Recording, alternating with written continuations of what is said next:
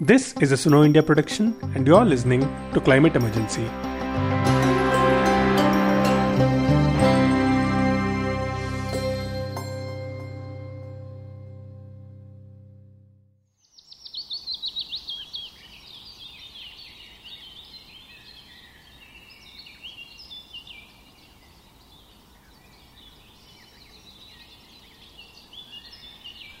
The sounds of birds chirping, water gushing, leaves ruffling is what they will lose, fear the residents of Mollem in Goa.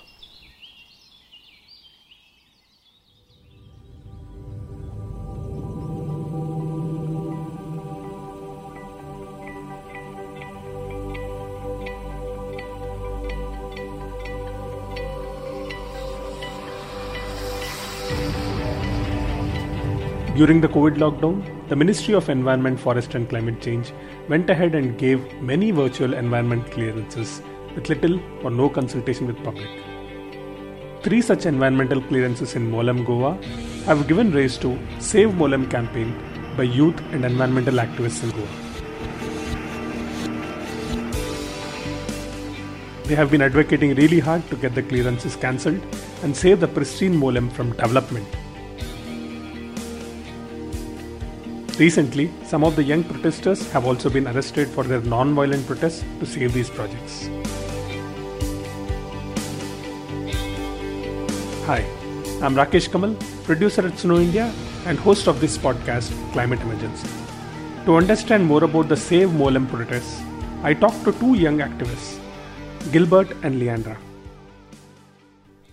I asked them to describe how Mollem looks like for someone who has never visited. Basically, the Western Ghats are on the border of Goa and Maharashtra. There you'll find Mollem National Park and Bhagwan Mahavir Sanctuary. Now, the Western Ghats are more than 150 million years old. That is older than the Himalayas, if you go to see. And it's also a very resilient place and the home to many endemic species. It's basically very beautiful if you ever visit it. Mollem lies between in the Western Ghat region, and the Western Ghats themselves, they form a very diverse corridor for many species. So the main species that you probably would know is the Bengal tiger, because Mollem National Park is also contiguous with the Kali Tiger Reserve from Karnataka. So the both of them are sort of interlinked. Along with this, there are many endemic species as well, like the Indian pangolin, which is actually it's a very highly trafficked animal. And it's endangered as well, along with the tiger. Similarly, there are other species as well, like the Asiatic wild dog, or the ruby-throated bulbul, or even some serpents like the king cobra. Now, Agumbe there's a place called Agumbe in Karnataka, which is the world's only king cobra sanctuary. Along with that, the Western Ghats and Mollem National Park, they form a king cobra corridor as well, just like the tiger corridor. So, like this, there are many endemic species here which you won't find anywhere else on the planet. And basically, all these projects that are happening are threatening the biodiversity of this region. It's not really just one kind of vegetation there. So, there is an EIA report that's been done and previous surveys as well, which have actually found a variety of vegetation. Now, this includes evergreen forest and deciduous forests as well, and even some island plateaus. So, yeah, there is a different variety of vegetation as well as farmlands which the local people depend upon. So, it's a very wide geotechnical profile. So I want to understand what the problem is and how did this problem start to begin with. If you can go chronologically, that would probably help the listeners a lot more on what exactly has happened that Mollem is in news. Okay, so during the lockdown, when one of the students visited Mollem, she found out that huge tracts of land were cleared around the protected area. Upon further inspection, we found that during the lockdown, there were virtual clearances that basically the ministers were like, okay, let's go and clear up this land for so and so projects. So now the three main projects that we are very concerned about happen to be the double tracking of the railway lines, the expansion of the NH4 highway, and the laying of the 400 kV transmission Lilo line. Now, if these projects get into play, you will have fragmentation of this biodiversity hotspot. This will be very problematic as it will lead to increased human-animal conflicts. Even before the clearances were given out, there was another major factor that played in. So, sometime around March, a new EIA draft was released. Now, this was completely the polar opposite to the old existing EIA draft. And the new AI draft basically allowed for a post facto approval of projects. What this means is that any development projects that were happening in any area, they could have carried out, and the environmental impact assessment could be done during the initial phases of the project themselves, so not before the clearances. So this was the major factor that firstly affected it. And then, yeah, like Leandro said, there was a clearance given by the Ministry of MOEFCC and the Wildlife Board to clear these projects in this area. Now, again, there's another, what do you say? The clearance of these projects is very shoddy. So basically, there are laws and legislations in place. For example, the Wildlife Protection Act. So these are not followed. Now, what the Wildlife Protection Act states is that there cannot be any development happening in a protected area unless and until it benefits either the wildlife or the wildlife habitat. And none of these three projects fall into that criteria. But it's blatantly been disregarded by the Wildlife Board themselves. And yeah, so the entire methodology that's been followed is without any care for legislations or laws. And it's in the name of development, which has been stated to be for the benefit of Goa and the Goan people, but it's really not. It's majorly for the industrialization in the area. So my understanding is three projects. One is a road project, one is a railway line, doubling of railway line, and the third one is the electricity connection project, right? Yes. These are the three ones that have been cleared without any consultation, is what you're saying, right? And without any Yeah. due procedure being followed. Okay. So what happened? I mean, how did you guys get into picture? I've not asked you for your backgrounds, so it would be great if you can give a little bit about your background and why this project becomes important for you. So initially, ever since my childhood, I've been a wildlife enthusiast and an environmentalist along with my dad. So, and what I've studied is not related to nature or anything. I've studied aerospace engineering, but I've actively been part of environmental campaigns. Now, when these projects happen to destroy the only national park in the state, it's a big deal. That's when there's a collective effort of students, environmentalists, and mostly all the people of the state to come together and unite against these projects. So basically, I've grown up, surrounded by forests and trees, and I've always loved being among nature. And, I've loved wildlife, and it's always held much appeal for me. It's always, it's been very bad seeing all the mining and the deforestation. Basically, I don't know what I could do about that. So, and I've always wanted to, and I've held much interest in social activism and the wildlife projects. So my friend, she was one of the people starting the campaign. That's how I came to know about it. And after my exams, which were in September, I got involved in the movement. How big is the movement now, and how did you guys come together? Is it an online campaign that you guys got together to start with, or how did this work? Basically, this happened during lockdown, so most of it was online. We got together through social media. That's how we spread the word. We've been speaking to friends and family members and trying to get on as many social media sites as possible and trying to get as much support as possible and awareness so that we can combat this this monstrosity that are these projects, and basically save our future. I know you guys have been protesting for some time now. Have you written to the ministry, and if you have written, what is the response from them, and what next? I mean, how are you guys going to stop? So when the clearances were given out, and when all the student groups and the other people as well, they found out about this, there were letters written to the Minister of Environment, Mr. Prakash Javadekar, and these letters came from all kinds of people. They came from medical students, they came from concerned citizens of Goa, they came from environmental experts, tourism experts, even some of the MLAs themselves.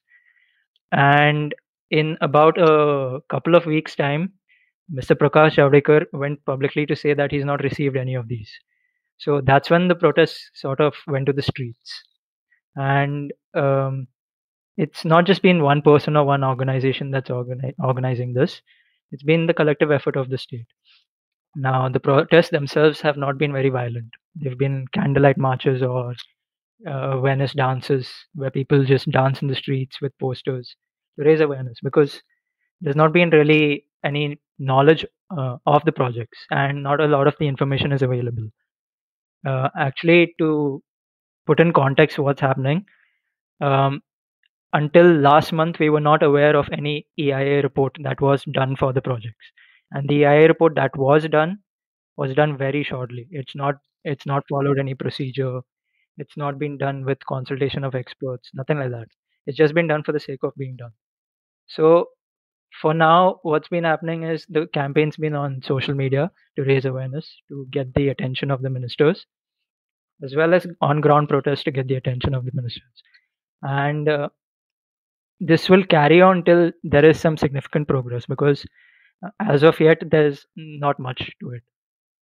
Because most of the progress that we can say is not really progress, it's just been temporary, wins, you could say, in certain aspects of it. But as an overall thing, nothing's been happening. And yeah, so most of the campaign and protesting and writing to the ministers, that will carry on till something actually concrete is being done. Now, how do you keep the movement going? The government will wait for a year, right?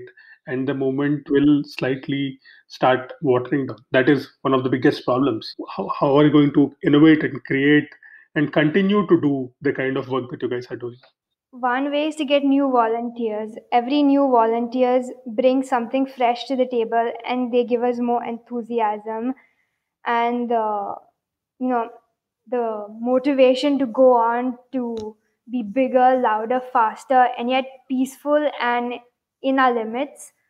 But at the same time, new ideas on the table, you know. So basically, they are one of the reasons that we can still keep the momentum. Another way is through our awareness campaigns and mask things, Every new person, everybody, Vera. If we can get some of the media outlets to cover it, then there's going to be massive progress. The purpose of our campaign is to get more of these mainstream media outlets to cover the issue, because that will be of great help. Now, yes, our protests are all on social media, but social media can only get you so far, right? Like, even the audience of Twitter is limited. The audience of Instagram is limited. The main issue has to be brought down to the mainstream media, where more people can, you know, get to know about it and then unite. And as well as this, our campaign has not and will not just stick to social media, because people need to voice out their opinions as well. And this is a great way to bring together people of all ages. And there are people of all ages who are joining in, because ultimately it's not about just the youngsters or just the elders. It's about all the people of Goa and all the people who have a bit of Goan blood in them, even if they're not Goan. The way to reach them is through mainstream media coverage or whatever campaigns we are doing. But each of them have their limitations, and ultimately, volunteering and awareness campaigns to magnify the voices is what's needed.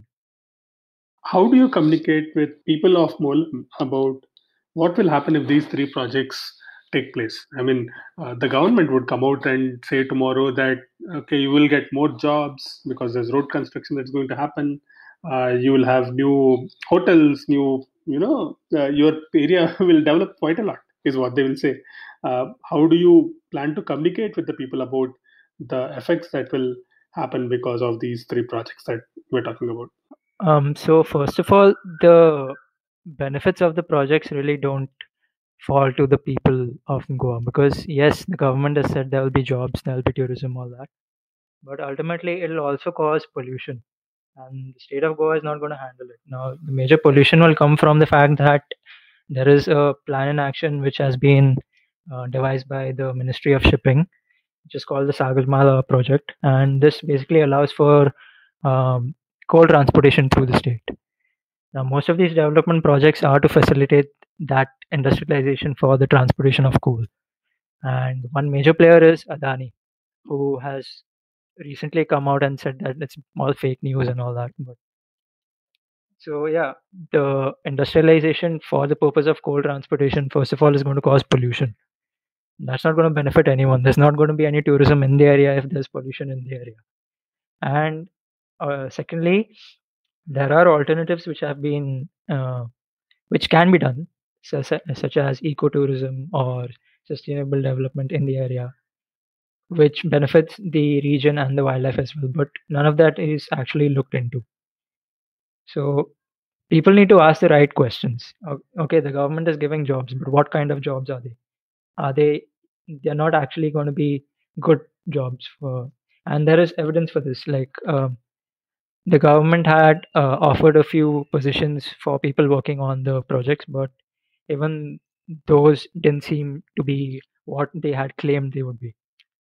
I'd say that there's just a lot of misinformation around, and there's not been any information that's been available on the public domain until recently. And that too because many of us actually did some very elaborate digging up and we found all these reports, etc., etc.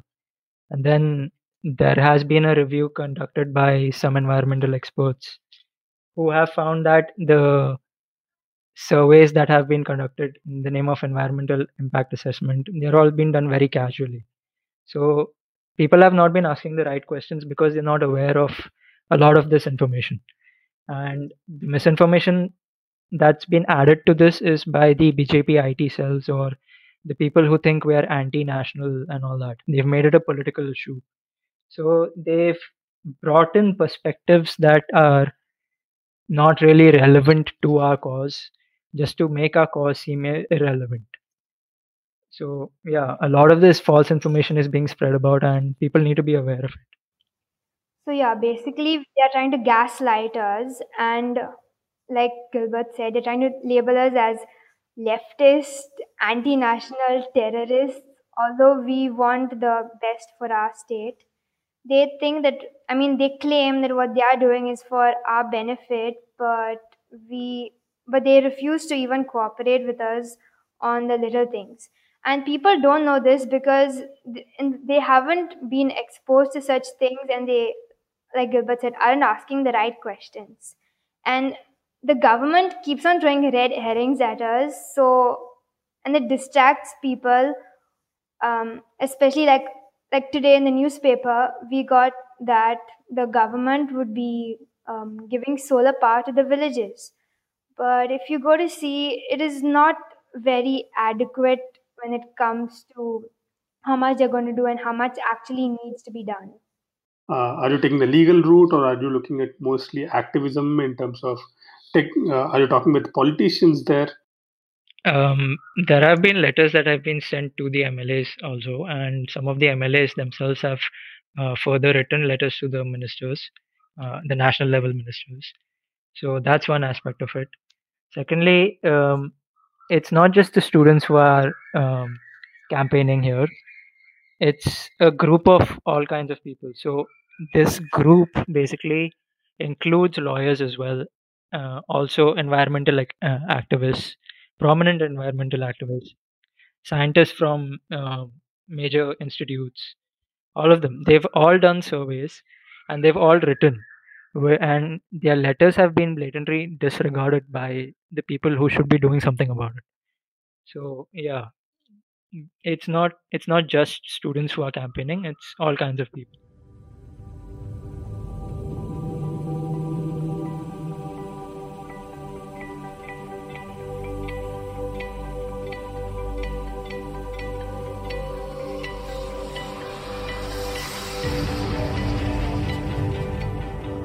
Thank you for listening to this episode of Climate Emergency.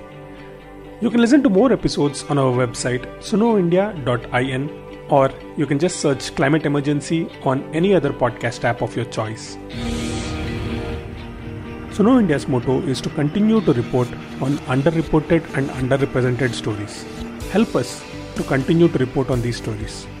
You can support us on our website sunoindia.in.